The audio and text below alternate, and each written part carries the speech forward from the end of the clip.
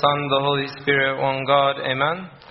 Today is the second Sunday of the Great Lent, and today the Gospel is about the temptation of our Lord Jesus Christ, and that's why today is called Temptation Sunday. Temptation Sunday. And today we celebrate the victory of our Lord Jesus Christ over the devil. And that's what Lent is all about. Lent is all about victory over the devil. And when the devil went into the garden and caused Adam and Eve to fall into temptation and to fall into sin, they were cast out of paradise. They were exiled from the paradise of joy, and they entered into the wilderness. And they entered into the wilderness. And it was as if the devil broke into the house of God and stole mankind and left mankind stranded by himself in the wilderness. But that's not the end of the story. And that's why the first verse of the Gospel, it says, "Then Jesus was led by the Spirit into the wilderness to be tempted by the devil." Yani there are people who are led into temptation by their own carnal desires and their own lusts and their own doing. And there are people who are led by the Spirit into temptation. And Lent is about being led by the Spirit into temptation. If we are led by the Spirit into temptation, we will have victory. We will have victory. But it was as if the Lord went into the wilderness to reclaim mankind and to take back. It was an invasion. And the Lord was going into the wilderness to take back mankind from being in the wilderness, from being in the bondage of the enemy. It was the wilderness that imprisoned man. And now, the wilderness that imprisoned man now is the place of man's liberation. And that's why, if someone wants to give their life to God, where do they go? They go to the wilderness. Because the wilderness that was in bondage, the place that enslaved us, now is the place of our liberation. Because Christ had victory in the wilderness. This period of Lent is not just about changing diet or changing food. This period of Lent is about, are you going into the wilderness? Did you go to the wilderness yet? And are you at war with Satan? Are you at war with Satan? And it's about defeating temptation.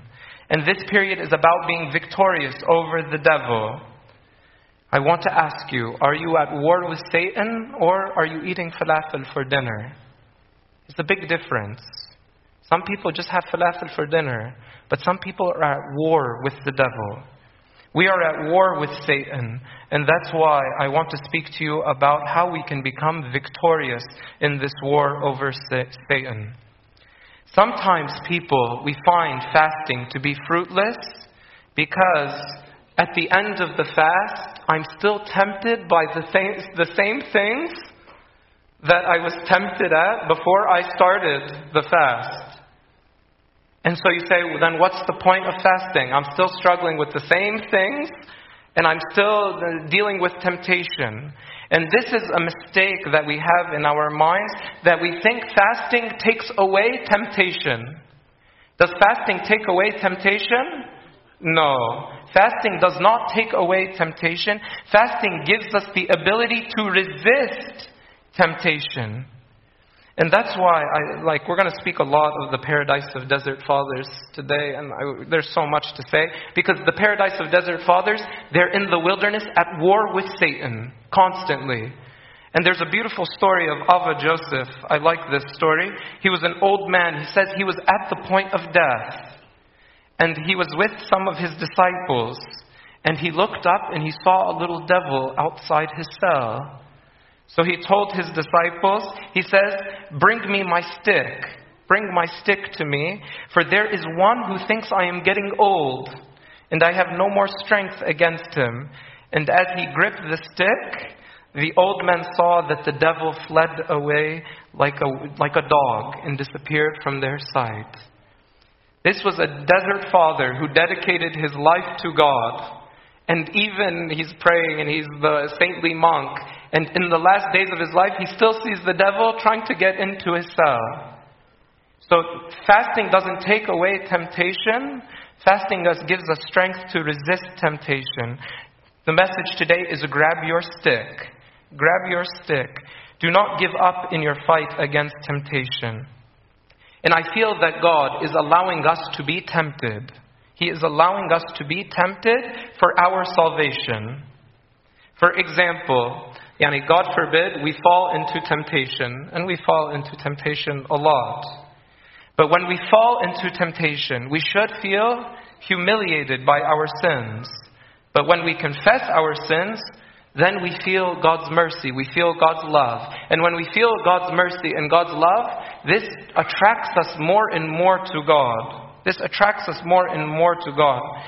And so this is what Saint Macarius, another story by Saint Macarius, he says, there is only one thing in which the devil was speaking to Saint Macarius. He says, there is only one thing in which I am unable to overpower you. It is not fasting. He says, I fast. I'm a demon. I don't eat food. He says, it's not visuals. You pray a lot, but it's not visuals which defeat me. But what is it, Saint Macarius, that defeats me? He says, your humility.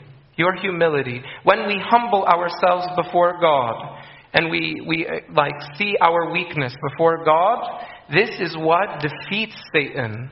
So you will not defeat Satan by your might or with your strength. You will defeat Satan by your humility, to admit your weakness, to say, I am powerless against you, Satan. What do you want? That's what St. Anthony said. He said, I am weaker than your weakest. I am weaker than your weakest. But when we are weak, God gives us strength. Don't be discouraged by your temptation. Know that your temptations are for your salvation. Defeat your temptation by acknowledging your weakness. I feel these days, the devil is defeating us because we are not confessing our sins. We are not. We're not. And we don't acknowledge our weakness.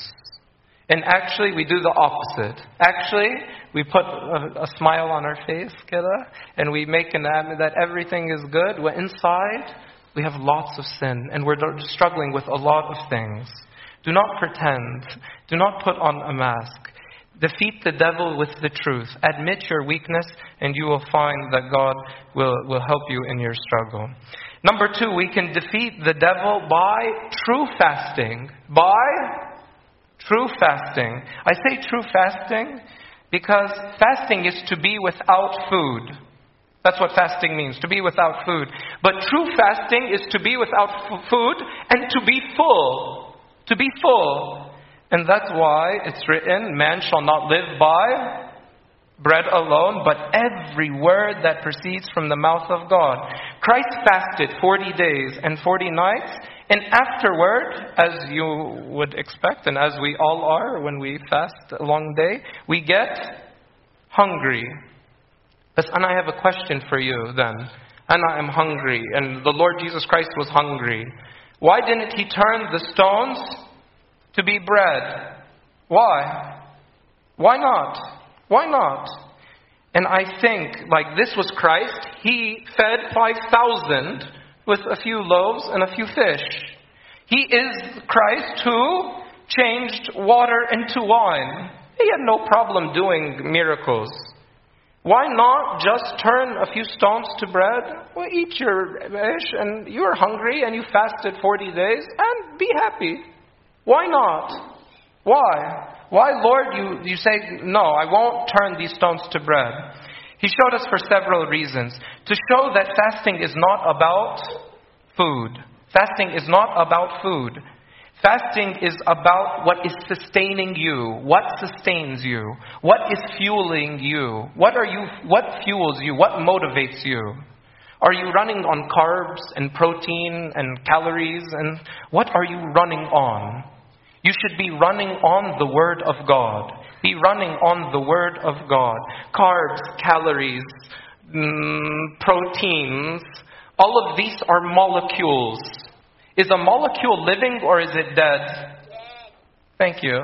It is dead. It is dead. Molecules do not give life. A molecule cannot give life. What gives life is God. God gives life, not molecules. Molecules do not live. God is the one who gives life. And that's why when Lazarus was dead, they didn't say, like, bread cannot raise Lazarus from the dead. But what raises Lazarus from the dead is the Word of God. Is the Word of God. And when Ezekiel saw the bones and he was in a cemetery, the Lord told him, speak to the bones. And the bones came together and formed flesh. It is not molecules that give life. It is the breath of life. It is the Holy Spirit which gives life. And after all of this, we talk about the bread. Ya Rabbi. Another reason that the Lord Jesus Christ refused to change the stones into bread is from the Pauline epistle today. It says in the Pauline epistle of today, it says, for even Christ did not please himself. Christ does not please himself. He didn't please himself. And St. John Chrysostom on this point, he says, St. Paul is always points to Christ's self-sacrifice, and when he asks us to make sacrifices. So when St. Paul asks us to make a sacrifice, he says, look at the sacrifice that the Lord Jesus Christ did. Didn't even fill himself, didn't please himself after he had been fasting. And I want to dig deeper into this concept of this indulging, because St. John Chrysostom, he says, fasting is abstinence from things evil. Hunger is the desire of evil. Hunger is the desire of evil. Bread is the gratification of desire. He who indulges himself in any evil thing turns stone to bread. He who indulges in any evil thing turns stone to bread. Let me give you some of examples of this, because Ahna Coptic people are the best people at turning stones to bread. Ahna, we're so good at it. We fast 55 days. And we do mataniyat, and we do a lot of things. And we are great people. Amazing. And then, on the Feast of Resurrection, we take all our practice of virtue and all the self-control and all the stuff we do, that we've worked on, and we use all our practice of virtue as an excuse for gluttony. And we use it for gluttony. Lord have mercy on us. And we make the feast of resurrection about what clothes are we going to wear, and what are we going to eat, and at-tabikh, and we need to prepare the azumas, and Ya Rabbi. وفين virtue, and you have turned stone to bread. You have turned stone to bread. We do something good, and we use our good as an excuse to do something less good.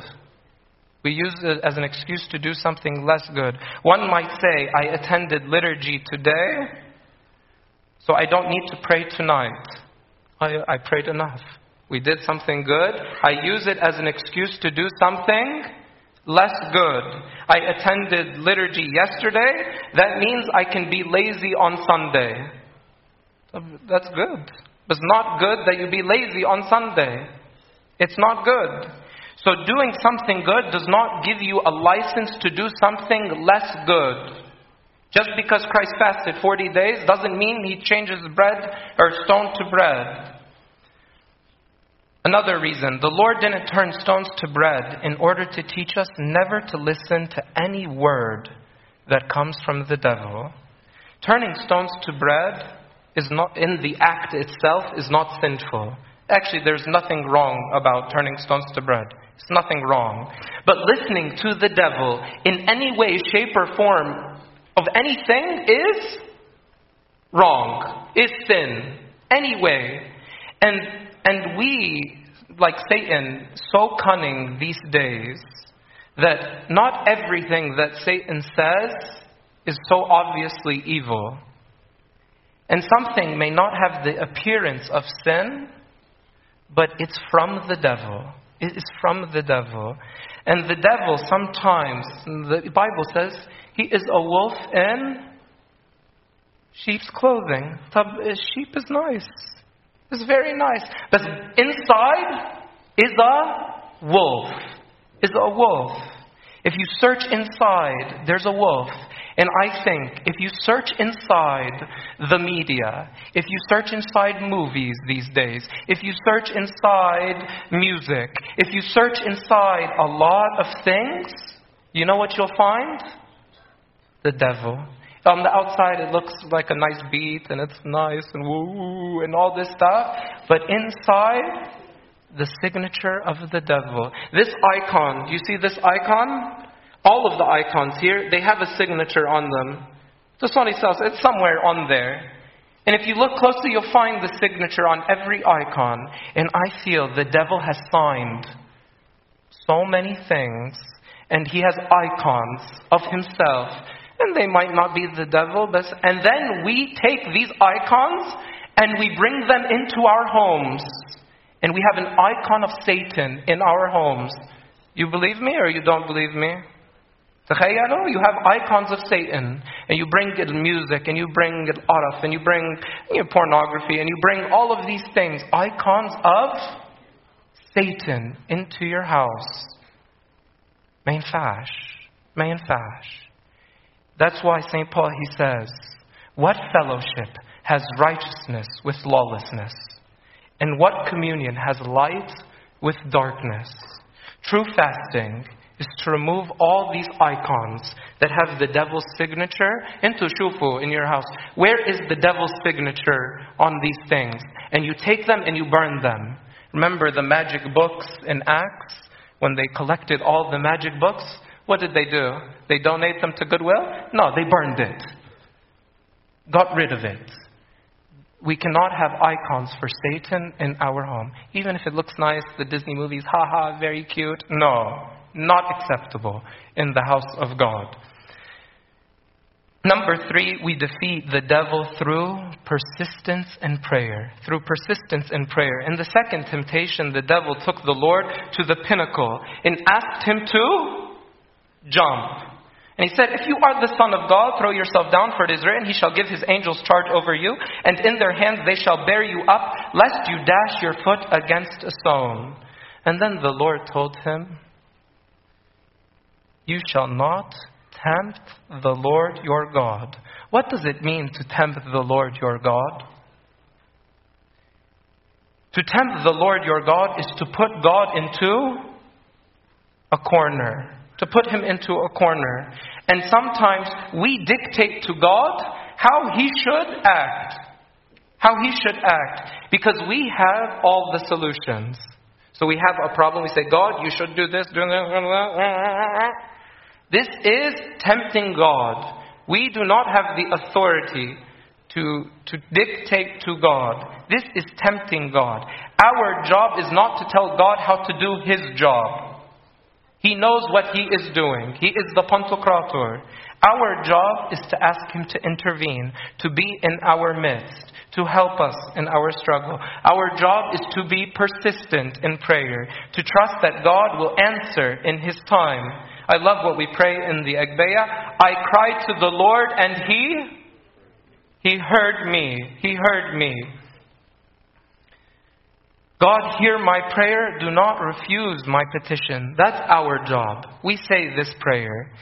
And the devil, he loves to take us to the pinnacle of the temple. And he wants us all he loves to push people and make them fall. But how come He doesn't pick you up? No, He doesn't pick you up. He pushes people down. The devil is always trying to make people fall. And the worst part about it is, where does He want you to fall? Yani, why didn't He take the Lord to a mountain and push Him off the mountain? But He took Him to the pinnacle of the temple. Why? Why take Him to the pinnacle of the temple? He brought Him to the pinnacle of the temple so He could make a mockery of God and say, if you fall in the church, God's going to leave you. He doesn't care about you. He's going to. And many people, they feel, I pray to God in the church, I do all these things, and there's no angels, no one's caring about me, God is not lifting me up, God is not doing. And so it makes God look very weak. To make God look very weak. And the devil's so cunning. He wants it in the church. He loves to make the sons of God to fall, to make them look weak. So they don't trust in the power of God. Say, where is the power of God? But this is not the way of God. The way of God is not to carry you on angels and exalt you from the suffering that you're facing. Because even if you look at the temptation, or when the Lord was in the Garden of Gethsemane, and St. Peter, he brought out a sword and cut off the ear. Then the Lord said, whoa. What are you doing? What are you doing? He said, put the sword in its place. For all who take the sword will perish by the sword. Do you not think that I could pray now to my Father, and He will provide me with more than 12 legions of angels? So the angels, they can come and they can carry you. But that's not the way that God has for you. God prefers to let us struggle, to face. And God will be with us in the struggle. And that's why the answer of the Lord is so beautiful. Do not tempt the Lord means we need to be long-suffering. We need to be long-suffering.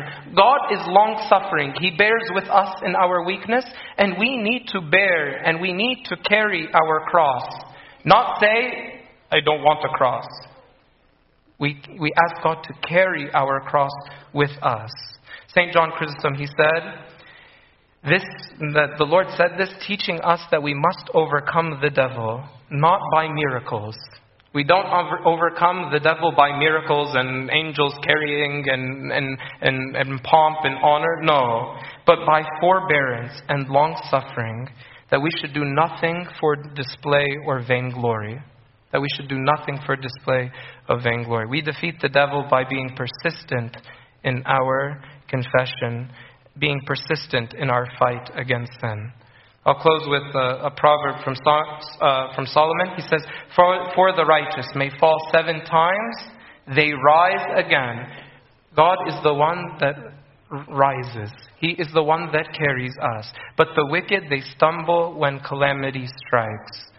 Today, we want to be victorious against the temptations of the devil. That's what Lent is all about. It is about war. It's not about falafel. It's about being faithful. It's about trusting in God. It's about carrying our cross. This is a journey. I hope we enjoy this journey and we have peace. And glory be to God forever. Amen.